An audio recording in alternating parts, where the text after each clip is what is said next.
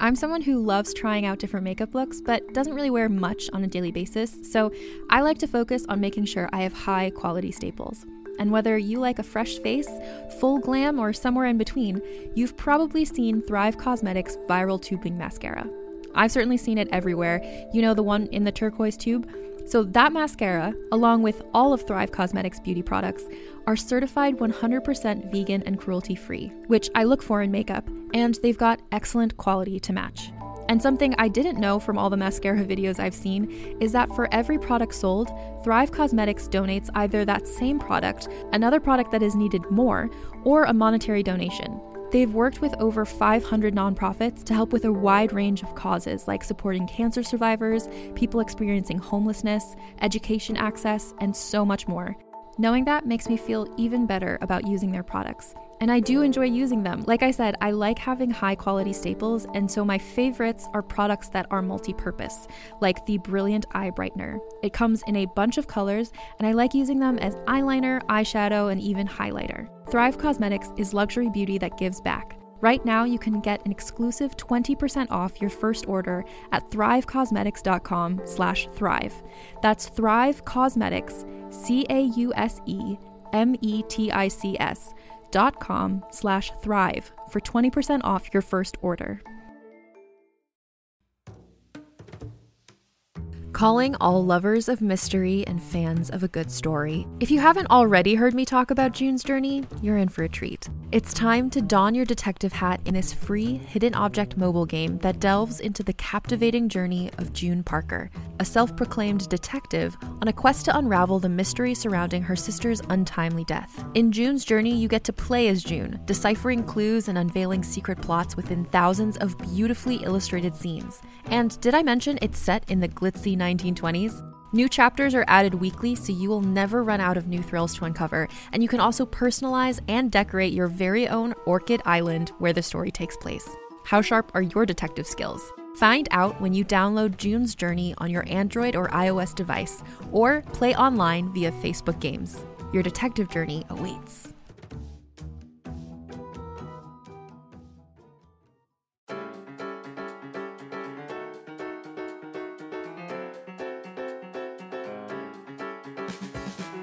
Welcome back to Awkward Sex and City. I know it's been a long 2 weeks without me.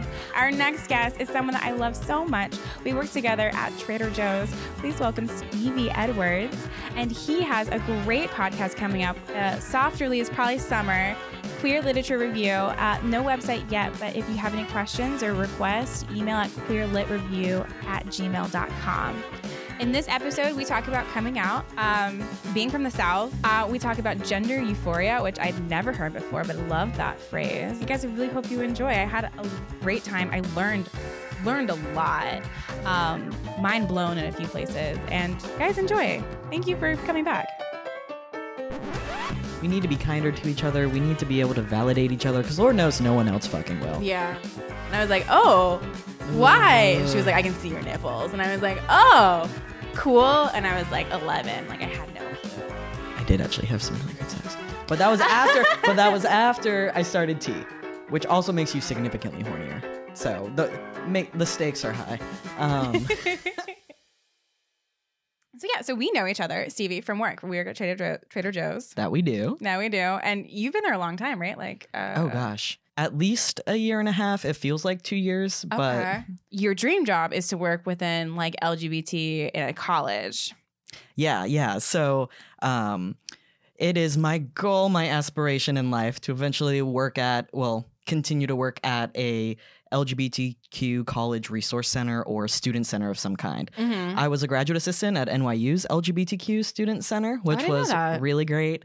Oh yeah, being in grad school wasn't really great, but like doing that work was really great. Yeah. It's a pretty old center in terms of like campus centers, and doing activism around LGBTQ identities while in the Village, while in Manhattan, looking out to the arch on Washington Square where Sylvia Rivera led a protest before. Mm-hmm. No, so that was something really special to do work coming from Georgia to then do work in the heart of New York City and to kind of have that perspective. Absolutely. And like, so do you have a preference on college? Like, would you rather it be like in like a major city like New York or maybe like San Francisco or LA, or would you want to go back more towards the Midwest or the South? Like, is there a preference? Is that something you think about, or you're just like any college will do? I definitely think about it. And I think if you would have asked me a year ago, I would have had like this very nice like a Google search parameters that I have plugged into my higheredjobs.com like job agent. But now I'm like, well, I'd love a job that pays me and has dental. Like, that'd be super great. Right? Cool. Healthcare, cool. Great. Yeah, awesome. Oh, you're paying me how much? Whew, yeah. Mm-hmm. Yeah, that's nice. Yeah. Carter, get in. Let's go. No, so now it's pretty common for entry-level student affairs folks to kind of go to where the job is and then bounce around. Like, you'll be in a position for 2 years and then go to another position somewhere else a little bit higher up. So all this to say, I'm open to going pretty much anywhere, although I would love it if I didn't have to go to LA or California. I'd love to go to somewhere that's less expensive than where I'm at now. Yeah, that's very fair. I don't want to go up in my cost of living. Yeah, no, I agree. It's another reason why I'm like, I don't want to go to LA. You're too much and you're too bright. Like, I need like anger, I need like darkness in a lot of my things. But so you came from Georgia and then you came to NYU. Were you like, this is amazing? Were you like homesick? Or were you like how is it to be LGBT in like the Deep South, in like Marietta? Oh man. So for any other Georgia folks who are listening, I grew up in Gwinnett County in Duluth, which is very much suburbia. There's a lot to unpack, I think, around the Southern LGBTQ experience. And I think a lot of it exists also along lines of class and race. So growing up as an upper middle class white person in the South who is LGBT looks very different from someone who's from a different socioeconomic class or is a person of color, right? 100%. So I definitely want to acknowledge that. But I think the thing that I was most excited about when coming up here is like scrolling through Scruff or Grindr or whatever the hell and being like, oh my God, I know none of these people. Because everyone, oh God, I went to school at the University of Georgia. I wasn't really out when I was at Duluth. And I certainly wasn't on those apps. Were those apps around back then? I don't know if they were. Because Scruff came before Tinder, right? Like, I feel like... Or which of the hookup apps came first, Tinder or Grindr? I think it was it Grindr? I think it was Grindr? Grindr. I think they were first. Yeah. You guys lead the way. No, you really do. When it comes to technology, you guys like, let me figure out how to profit off of this immediately. And I respect that. Well, everyone just, if anyone who's ever been in a small community, like everyone knows each other or has slept with each other or dated each other. And there's friend groups on top of a townie versus college student kind of thing. So there was not necessarily a lot of variety in the dating scene. So then I come up here and there's so many people and I like it. And there's a weird disposability about people up here in New York City. People treat each other as disposable. We legit were just talking about that on the earlier podcast about like Tinder and like how we treat ourselves with like the swiping culture in a major city. Like it's definitely I could suck someone's dick and then literally never see them again. Just like block them and be like, well, you don't exist anymore as a human. Yeah. It's wild. I had someone, I saw someone for a little bit and then we didn't see each other. And I was talking to someone at work and they were like, oh, are you going to acknowledge her if she comes into the store? I'm like, what the fuck? Yes, I'm going to, you weirdo. Yes, I am going to acknowledge her. I'm going to probably say, hi, how are you? And have a conversation because she's a human worthy of my respect and like attention. Yeah. God, people are so weird. I will say though, because I went through a really bad ghosting phase where like I would ghost people because I kind of needed like that emotional like presence in my life, and I was young and dumb and naive. And my worst fear is that I can 100% say I don't remember any of their faces. So my worst fear is that I do meet them and I don't remember. And to me, that is like the worst thing that you could do as a ghoster. And I feel like I have met one of these people and like just forgotten, like, and just didn't know. I can't even name any of their names. That's how like disposable they were to me, which is fucking awful. And I admit that, but I'm also still okay that I did it. Like, I'm like, it got me to another place. I'm not sure how you feel about it. You know, not everyone who comes into your life is going to stay. So I think this like flexibility, and Lord knows, I can't remember everyone who we work with what their names are because we don't wear our shirts like when we're 4 hours before morning. So they don't have their name tags. And I'm like, fuck, it's been too long. I should know your name by now. I wear my name tag on purpose at work because I know I'm quiet and I know there's like half of that group does not know who I really am. So like, and they keep calling you the other name, like of someone else who worked there. Like Dorit keeps doing it all the time. One of the Or maybe managers bleep kept the calling me name. Amanda for months. And I'd be like, Dorit, it's Natalie. And she'd be like, she's German. She's like, oh, I'm so sorry. And that's not a German accent, but she'll like forget. She'll still forget. I'm just like, Dorit. No, but like Stacia will be like, hi, baby. And then like look and then say my name. And I'm like, I'm okay with respect that. Yeah, Yeah. you're trying. And like I gave you that option. But yeah, like what you were saying, like it's so hard. Like now everyone's gonna stay in your life. Yeah. And I find, at least my experience, it's coming from fucking mostly like cis men because they're the most easily accessible through Scruff and Grindr and stuff like that. So it's just so interesting interacting with cis men in this and then hearing about how just what the norm is for treating each other in terms of like being mean or being neglectful. I'm not talking about just like not remembering. Like, yeah, that, you know, that feels neutral to me when it's not purposeful in a way. Yeah, like sometimes you will. Sometimes some people won't. That's what I love about sex. Yeah, But, same. I don't know. It just feels very different being up here in New York City versus knowing that you have to live with the folks that you're around down in Athens. Yeah. So there's a difference. And so you didn't feel comfortable enough to come out before college, you were saying. Oh yeah, no. No. Oh, nah. Were your parents cool when you were like, hey, this is like, what's up? I mean, it was a long process. Now we're in a pretty good place. It really, what I think the big kicker was that kind of got them up to where they are now, which my mom uses my name. And even when she emails me, because we're a very professional family, so we will email each other. But my grandfather died, and that really put things into perspective for them of like, huh. So thanks for taking one for the team, Grandpa. Yeah. Thanks, Granddad, for dying. Right. It was your time. But it was funny when I came out as trans, my mom was like, oh God, can't you like just be lesbian? And it's like, suddenly queer's not as big a deal anymore. And I'm like, yeah, man, if I would have known that before. Yeah. Like, and that's what's like, as someone that does not know enough about trans or the whole like mental process of it, to hear something like that, like, can't you just be lesbian? It's like, but that's like not what it is. You know, that's not at all. And I can't even imagine having to explain that to someone, let alone like your mother.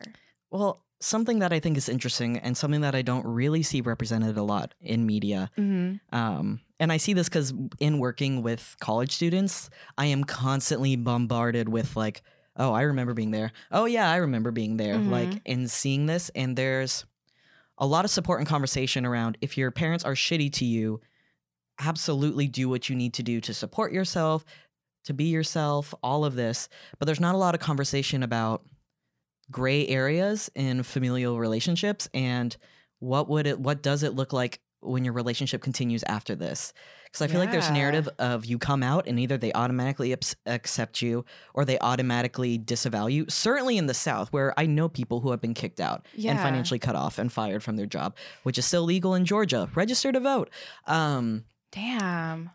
But now we're in a really good place. I love my mom and dad, and I know they love me. And that was a common factor through this whole process. But I was really nervous talking to my friends about my familial relationship because they were really bad about trans stuff for a really long time. Yeah. And so I don't know. These things are messy and complicated, and I wish I could.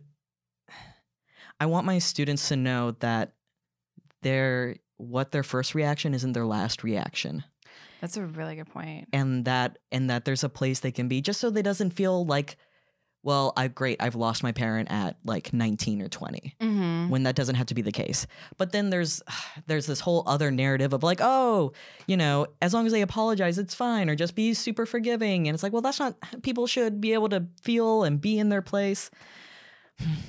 I don't know what I'm saying. I think what I'm saying is, yeah. No, I feel Mhm. like you're saying it all, because these are kind of like the questions I was going to ask too, because the gray area is what in a way is kind of the scariest, because the Mhm. black or white, the total acceptance or no acceptance, there's this definitive answer. Yeah, I mean, I think definitely, as much as I hate saying this and hearing it, and my parents have shared this with me of like, we had to grieve losing a daughter, which is absolute bullshit. I'm still me, like, yeah, very much so. That makes me very angry. Yeah, and but being able to get to a place where I was okay with them saying that, because now we've gotten past that place. Mhm. Because fucked up as it is, that was part of their process that was part of their journey in processing this. And yeah, that's fucked up, and it's still fucked up. And we still have a good relationship now. So what does it mean in this culture of you do one bad thing and suddenly you're canceled, right? Yeah. So like, I don't know, family's complicated.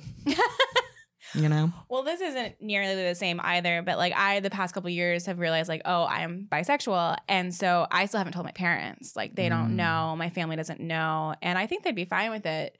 I think there would be there would be like it can be there, but like I don't respect it type of vibe. Like, Mhm. because also my dad is from like Danville, Virginia. Like there is a lot of Woof. Southern Baptists in my Mhm. family. I have had family, I don't talk to a lot of them anymore because they're not okay with just like the show. Mhm. And that I openly talk about sex because, like I have family members that went to, Oh my. right? Like a lot of that. And I'm like, I'm good. And I haven't given anyone a chance because I've been like, well, you don't, not my family, like my family's, like my parents, like they don't know this, but I'm talking more like my cousins and my aunts and Mhm. uncles that are not okay with it. I have not given them a chance to explain themselves or like their side because I've been like, nah, you completely. You don't have to. Yeah, and you don't Mhm. have to, but you have a really good point about like, but you stuck with it and that the first reaction wasn't the last, and you've now hit another point of a relationship where you're happy and you feel Mhm. safe with them and understood. And so is it selfish for someone like me to not even give them a chance because my pride and my ego was hurt that they weren't willing to see this thing that I do as valid in a way? But and I think that's like, if anyone doesn't want to engage in their family, I think that's fine too. But I think your story and your personal perspective has like a really interesting point of sticking with it and like getting through the bullshit to the other side, because that is how people also like get educated and understand more, and we can stop with the fake news about LGBT and like sexual health and trans and all this stuff and same bathrooms and all that shit, like that's how doing that work, which isn't fair to put on the person that's already being stigmatized, it does help get to the next level though. I think it's important that people know that there could be another place where the relationship could be. Like if I would have told my 18-year-old self, yeah, things suck now, but eventually your dad will actually use he every now and then. He still fucks it up. Like, but like again, just how far we've come. And at the time when I was much more energetic and I was all over the place, I was in a place in development and very much my first activism and learning about social justice. And I never thought that I would be in a place where I'm like, I can work with this. This is something that I can hold the nuance of where we stand and still be in this place, because my family's very important to me. And oh, by the way, have you gotten your fruit basket and ID card? Fruit basket? For being bi, LGBTQ? Oh, I was no? like, is this something at Trader Joe's? No, I have not got my fruit basket. Oh, no. This isn't from the Joes, although like they should send us fruit baskets, in my own personal opinion. Yeah. No, I haven't gotten one yet. It's new. I haven't really talked like a lot. It'll get there when it gets there. I want to know why I don't want to talk about it with my family yet. Because like I have a boyfriend, been with him for 4 years. Definitely had moments where I think I knew before him, and he's fully accepting of it and so great about when I was like, oh yeah, by the way, love you, but I think I'm bi. Been so great about it, but there whole has new meaning to love you, bye. there has been like a am I a fraud Like, am I, because that's new. I'm older. I'm 30. I'm in my 30s. I realized this in my late 20s. I didn't experiment in college besides like drunk kissing girls, which I just thought was fun, like in a different way than actually like sexual. So there's that to it of like, what does it mean to realize it when you're later in life, you know, which is of course, like, you know, sexuality is fluid, gender is fluid. Everything's like a construct as well. Like all these words that people are like, this is bullshit, but it's not, it's real. Like there's like science backing it up. Like there's all this stuff. I don't know where I was going with this. You are absolutely not a fraud. Oh, thank you. you. At any point. Thank you so much. Know. If there's any, we need to be kinder to each other. We need to be able to validate each other because Lord knows no one else fucking will. Yeah. But I feel like especially folks who ideas bisexual, they get a lot of shitstorm their way with all the tropes about bi folks. Like that's a lot of, I would make a raspberry, but I don't want to accidentally French kiss the mic. I don't think we're there yet. We haven't had that conversation.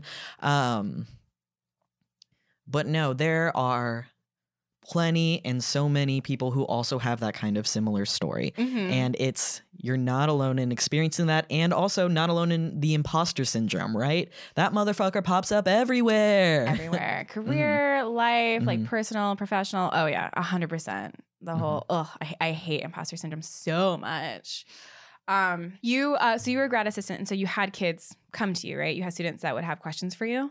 Oh yeah, all the time. Were there any that like kind of surprised you that like you were like, oh, I don't know what to tell you, or I never thought of that when I was your age? There were certainly things that were surprising. Yeah.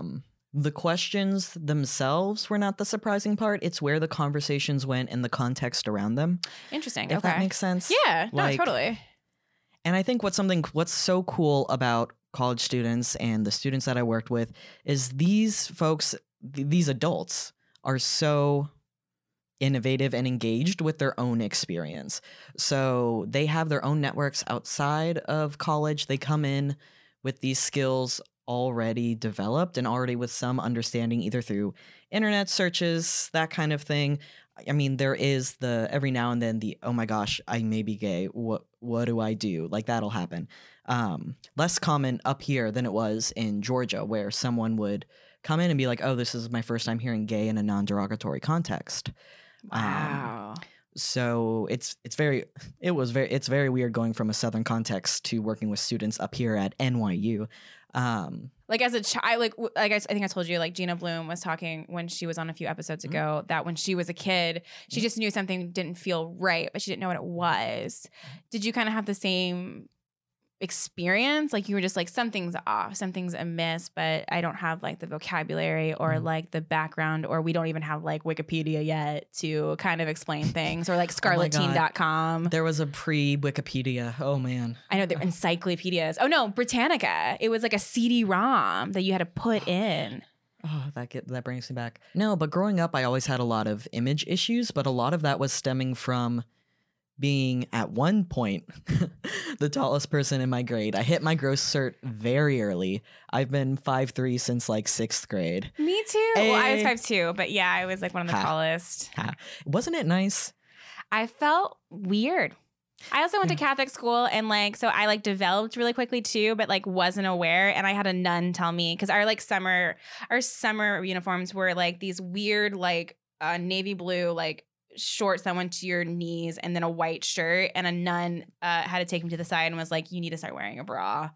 And I was like, oh, why? And she was like, I can see your nipples. And I was like, oh, cool. And I was like 11. Like I had no clue. Like I didn't even know what a bra was yet at that point, because I was a kid as long as I could be a kid, which I'm very grateful for that. But yeah, so that was mine.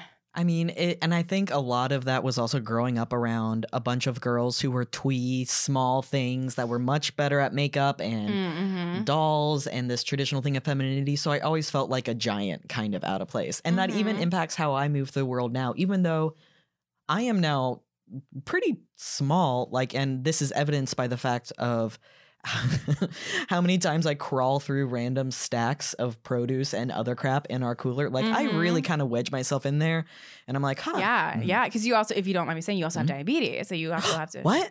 You're like, oh, no. Yeah. Type 1 diabetes. Yeah. Because you have to be constantly aware of that too, because our job is very, very active straight out the gate for you for 4 hours from 5 to 9 a.m. You're going, you're moving, you're shuffling like hundreds of pounds of product like left and right and getting on. Like, but being on testosterone though and working at Trader Joe's, like I've gotten nice. Like what I'm flexing for those in the audience, and it's very nice.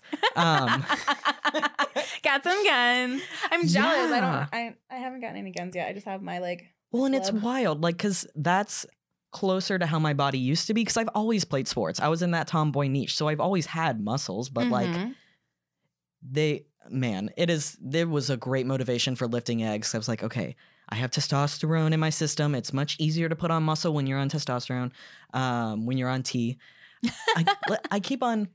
I want to make sure that everyone knows what I'm talking about. I'm not talking about like sweet tea or something, because I'm from the South. I could understand if there's context. So I was going to ask you when you said tea for the first time, I wasn't sure if it was testosterone or something else. Oh no, it's testosterone. Okay. Yeah.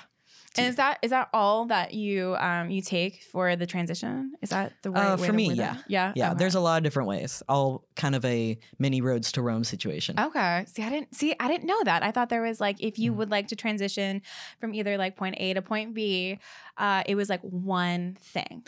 I mean, if I may expound on 100%. Like yes. Transition, I think, as a term, might do a little bit of a disservice to what this whole thing is. It's not necessarily a transition going from one side to the other or a point A to point B, but more just, I would say it's like switching out lenses in a camera. You still see the same thing in essence, but how you see yourself, how you view yourself, how you choose to view yourself, what that looks like is very different. And I think there are plenty of folks who are non-binary or identify outside of the transgender kind of binary, which is very much rooted in whiteness and colonialism, right? And what transition looks like for each person is going to be very different. And I think there often is no end point medically, because the focus is more so on feeling comfortable in your body and feeling present in your body. At least that's what it's always seemed like to me. If you want to get into like nittier, grittier things, like sometimes people will separate it into social transition and medical transition. I see this a lot of times in workplace documents in terms of whenever there actually is policy. They're like, when an employee is socially transitioning or medically transitioning. So sometimes they're split up in that way. But there's no requirements in the body department really to be trans or whatever gender you'd like to be besides just being it. I think that someone I knew back in undergrad talked about this because we used to do educational panels. Like we'd go around to classrooms. More or less the teachers didn't want to teach that day and they invited us. We're like, cool, let me tell you about my life. And then you can ask me questions anonymously about, but God and gay. And you're like, yes, God and gay. More or less. But there's more than just the narrative of I changed. Like there's more than the narrative of I was born X and then I became Y. And there's also more than the narrative of I was always X. There's an in-between where our understanding of ourselves doesn't necessarily mean we've changed, more than it just means we've grown as a person and in our understanding of ourselves and how we relate to each other. So there's this pressure to have a cohesive narrative for yourself and to like fit into the social media Insta-worthy kind of shareable story of what your life is like as a queer person. And that's in no way the case. Lord knows my shit is messy as fuck. And like, I didn't have a single one coming out moment. It was a very weird meandering conversation with my mom because that's just how we work. It was very interesting. And there's a messiness there that I wish people would hold and acknowledge more. All of this to say, to go back to the original question, when I was younger, even though I had body issues, all that kind of fun shit, I very much identified as a woman. I was like, I'm going to be like Violet Baudelaire and I'm going to fight people. And I alternated between the two. So Hermione Granger and also Fight Me. I love that. And now looking back, it wasn't until maybe late middle school to high school that things got blurry, I would say. Mm-hmm. And that's when it's like, I don't have language for what's happening. I don't think I changed. Like, I don't think I went from I was a girl and now I'm a boy. I don't think of it in that kind of clear way. But I also don't want to degender myself in how I was back then. Yeah. It's just, I remember hating myself so much when I was younger. And if anything, I'd love to be the one person who doesn't hate that girl and just lets her be whatever she wants to be. So I certainly don't want to rewrite my story just to be cleaner, you know? Yeah. Well, it's such a, I don't know where it comes from, but it is such a thing that I'm like protective of her. I'm like protective of my past self and who I was before I was this. Yeah, no, totally. And that totally makes sense. And we as just like society, as a collective, need to learn to be okay with not having a point A to point B story, like you were saying, like that. It is messy and gray. And we have like the terms for it. We have like sexually fluid or like this is a construct, but we don't seem to be able to take those terms and to practice it when we're like listening in, if that makes sense. Like, cause like even you just telling me this, I was like, oh wow, I have been just so wrong on my ideas of what because I don't want to use the word transition, just like what someone is going through. Well, language is going to inherently fail us, right? So just from the get-go. You say so bluntly, but so truthfully. Like, and I'm not the first to say this and like this. So we're going to, by necessity of we haven't quite figured out telepathy yet. I know there are theories. Don't at me. That's a different podcast. So as long as we acknowledge that language is inherently limiting, I think it's okay to kind of use the language we have access to. So transition is that kind of middle place. I guess I mean more that I didn't even realize how limiting the language was until you pointed it out to me. That I was like, oh, this is very, very limiting, because now I can't even think of another word besides limiting. So like there is a lot of fetishization. Sort of. Yeah. Okay. Got the word. Because I am from the South, I can't say a lot of words. Like breakfast will get me. Retweet. Breakfast. Yeah. And so there is a lot of like people trying to like own your narrative of a trans person's like bodies and a fetishization of it. But through that, have you experienced anything that like you found joy through that, or like any awkward experiences in any way or shape or form? Or are you just like, no? So I am so excited to talk about gender euphoria with y'all and these upness, and because this is something that I fall into so much myself. We so often approach transness from a deficit model because holy shit, so many people are struggling and dying, and of those primarily trans women of color. And trans women of color are also those who are most severely and most often fetishized in these ways and then face the very real consequences of that. I definitely have had very weird experiences on I don't really use Grindr because I wanted to avoid my students, and Scruff tends towards older. So I'm like, okay, I only want to date older than me, and it's much easier on Scruff than on Grindr, where it's like wee baby. Not wee baby. They're adults in their own right. We're not gonna fuck. And like, so it's been this weird spectrum of someone who I've had folks who are just still kind of coming into their queerness, and it's like, oh, I can still hold on to some of my heterosexuality if I fuck a pussy, like, and that's kind of fucked up. We still had sex. Grad school's really hard, guys. Okay, like, and definitely some interesting times at sex parties, because it's always dark in sex parties, right? Which, by the way, is inaccessible as fuck. I have such bad vision, and also in general, I want to see somebody. But I didn't even think of that. Like, that's just dark. Well, and that's also, I think, really rooted in cis-sexism. Cis-sexism. I'm going to say it slower because I just put everything together. Because having this sexy ambiance with all dark room, that's based on the assumption that everyone has the same genitals and you all know what's going to happen and you all know how you're going to fit together.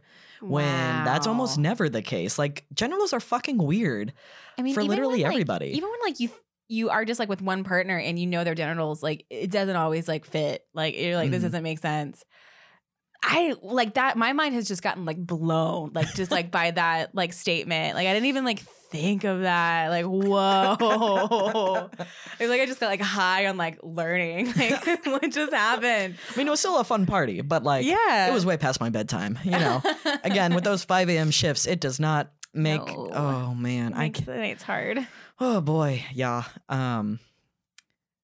Yeah, so sex is interesting. We can come back around to like different stories and other adventures and dalliances. I think of grad school as like, this has been my messy period, you know, where I'm learning about me. But I was so excited to be on this podcast and to talk to you, not only about, you know, sex and fun things and laughter, and I just genuinely like talking to you. So it's also nice not to talk when someone's like, where's the cream cheese? And it's like 2 feet to your right, ma'am, as it's always been. Saw you last week. On one of your days off, this lady came up to me and was like, do you have fruit? I was like, I got your fruit right I'm gonna hit you. Like the produce section is like right fucking here. Like I was so mad. And we were like in the meat section. So I was like, how the fuck did you miss it? Like it's the first thing. Anyhow, it's really hard to actually have conversations when like there's just like customers all around you. Unless you're in the box. Jeff and I go on the wildest fucking tangents. I don't know what people hear on the other side because we'll just go into silly voices too. So like I'm sure the kids get a hoot. Sometimes when we're back there, we'll make the noises of like chickens or cows. Like we'll cluck and like and we see like a little kid and we're at their eye level crouching down. We're like oh my God. You either scarred them for life or they're like, oh, that's the chickens are just back there. The parents are like, please tell me you know what that sound is. But God. But I was so excited because for me, sex has been a part when I enjoy sex so much and being intimate with folks because it's one of the few moments where I'm really present in my body and really happy with my body. And I didn't start having sex until I first started transitioning with T. And there's a lot of different issues that we all have on top of there being nobody to fuck down south. Doesn't help. Well, actually, no, I'm going to take that back because I did actually have some really great sex. But that was after I started T, which also makes you significantly hornier. So the stakes are high. But for so much of my life, due to body image issues, dysphoria, I never really was present. I was very much a space cadet, right? A kid with their head in the clouds, all of that. And then after I got language around transness and gender, suddenly my gender dysphoria is so much more acute because I can name that hurt. And I can see the way that hurt is around and how that feels and almost gets deeper. And it hasn't been until, for the longest time, I didn't want to have sex because I didn't want to be there for it. I didn't find myself sexy. Like the thought of someone else, I'm like, yeah, 10 out of 10, good Amazon review. But then I'm like, oh wait, I also have to be there for sex to happen. And it's like, ooh, like that part completely destroys the experience. Did destroy any desire to partake in that. It's very important to contextualize that my sexual debut, as it were, was with 2 very close friends of mine who held me in that and were so supportive, and we went to Waffle House afterwards. So it's this really precious moment to me, and I'm really lucky that I got to start off. Like, I'm glad I didn't have sex earlier because I felt ready when I did. Yeah. And that was awesome. And also, yes, you did hear right. My first sexual debut was a threesome. It was great. I know. I was going to say, like, that's impressive. Yo, I love threesomes. I think they get a bad rap, but like, listen, with threesomes, you can tap in, tap out. Like, so much less pressure. Really. I think the bad rep has got to come from straight people and monogamy and jealousy. And I think like even like in a poly relationship, like from what I've been told, like there's still jealousy a part of it. And like jealousy is like a natural emotion to feel. And when you communicate it well, it can even make like your relationship stronger. So I think there's just like a lot of fear behind it. But again, in a place like New York, or when you're with in a situation where you're very comfortable and it's very safe, it's so easy to have one and to be in one. Well, and I think this is something that is also so great about being trans and being in this body. Because again, we don't have a chance to talk a lot about the euphoria we feel and how much we like about this because we're so often having to advocate for ourselves and try to beg people to see us as human. So, and the quickest way through that, or at least the most, so we end up using ourselves as tools for activism, and we treat ourselves like tools, and we treat our stories like tools. But there's a lot of joy to be had. I am very much T for T, trans for trans. I love having sex with other trans folks because the communication, the place where we're coming in from is just so different to when I'm hooking up with the cis guy, because these conversations they feel almost second nature. Like I don't have sex until we talk about what we call our body parts. What are you okay with? What kind of before care, after care? And like, this isn't exclusive to kinky sex, like just any sex of like, hey, I want you to know that I still value you as a friend, even if we don't have sex today. Even if we don't, we're already used to and practiced at navigating gender and how fucked up gender is, that in relation, at least for me, like, yeah, okay, let's talk about sex. Like, but this is a trigger for me. This is something that I'm not cool with. And it's like, yeah, no, I hear that. Let's party. Does that, well, one, that sounds amazing. Like the most, like I've never heard like that much communication happening before sex. Now, don't get me wrong. There are definitely like fuck people. Well, I'm trying to think of a gender neutral term for fuckboys, but like there are definitely folks who are like super constipated in the communication department. Don't get me wrong, but like when I think about the joyful experiences I've had with other trans folks in sex, in intimacy, it has been in spaces of open communication, transparency, dialogue, and the rejection of the narrative of sex, which sex doesn't have a narrative. It does, where you have a linear line to climax and then it's pillow talk and done, where it could really be just this extended period of intimacy where what sexual activities at what intensity at what time is all very fluid and organic to that moment. And it takes so much pressure off of folks to perform or for their bodies to react in a certain way, because bodies are fucking weird. I don't know how many cis men I've had sex with. Well, one, I don't know how many cis men I've had sex with. But also, well, they will psych themselves out. Like they won't get hard or they'll get soft. And then they're feeling really self-conscious about it and they're apologizing to me about it. And then I feel their self-consciousness and their kind of like nervousness and masculinity because I'm very empathetic. So then I feel bad for them, but I don't want them to see that I'm feeling bad for them. So it's this positive feedback loop when it's like, we can spoon for a little while. Like we can make out. There is more than just this main event of sex. Yeah. And that's something I learned recently too. And that's a very, very straight thing to think that like it is just like this, you make out, you fuck, one, both, or none come. Like that there's like this, there is this climax, there is this hard ending when really great sex isn't. It could really flow. I do want to know, and this could probably be such an ignorant question, does it take any of the spontaneity out of sex when you have these conversations beforehand? When you're like, how do you like to, like, what would you like this to be called? Like, what's triggering, et cetera, et cetera. Does that at any, like, is it still very spontaneous? Like, how is, like, for some reason in my mind, I see it as like a checklist. Like, okay, you're good. This is what you want here. It can definitely seem like a lot, right? Especially for me, no. I think it allows spontaneity. I think it allows creativity and inspiration within a safe and open place. And not safe as in we can't get hurt, right? Because we can harm each other even unintentionally, but in a place of, this allows us to try new things and to push into some different dynamics. What I love about entering sex from that mind work is you can say, hey, I'm feeling overwhelmed by trying to make sure I don't hurt you, right? And that is, we can name that and we can hold that and we can explore that, right? Grace can be given and received in all sorts of different ways. And what that looks like is different for every person. Every person's relationship with their body, with their relationship structure, all of this is different. So there's plenty of folks who believe the exact opposite. Well, not the exact opposite, because that also implies a binary, but they believe very differently than me and would disagree. But for me, I see it as a place where you can name what has previously felt unnameable, including things where we feel like we're coming up short, and be allowed to be imperfect and messy, because we are messy. Yeah. And we will always be messy. So, and I think it just makes it so much easier to have conversations of, nah, I actually don't want to do X tonight, this kind of sex act, you know? Yeah. I actually would rather not.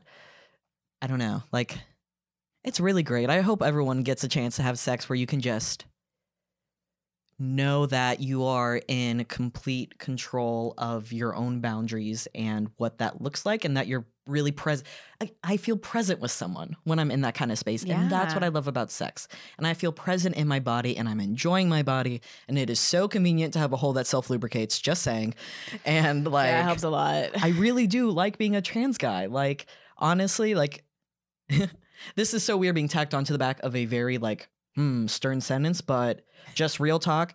I can go to town on pasta and bottom in the same night, and it is amazing. Oh my God. It is just spectacular.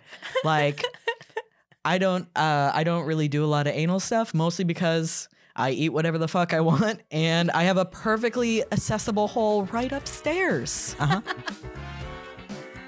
I hope you just learned as much as I fucking did. Thank you again, Stevie, for coming. And again, queerliteraturereview@gmail.com, and it'll be out hopefully in the summer, if not fall or winter, but you'll have it soon.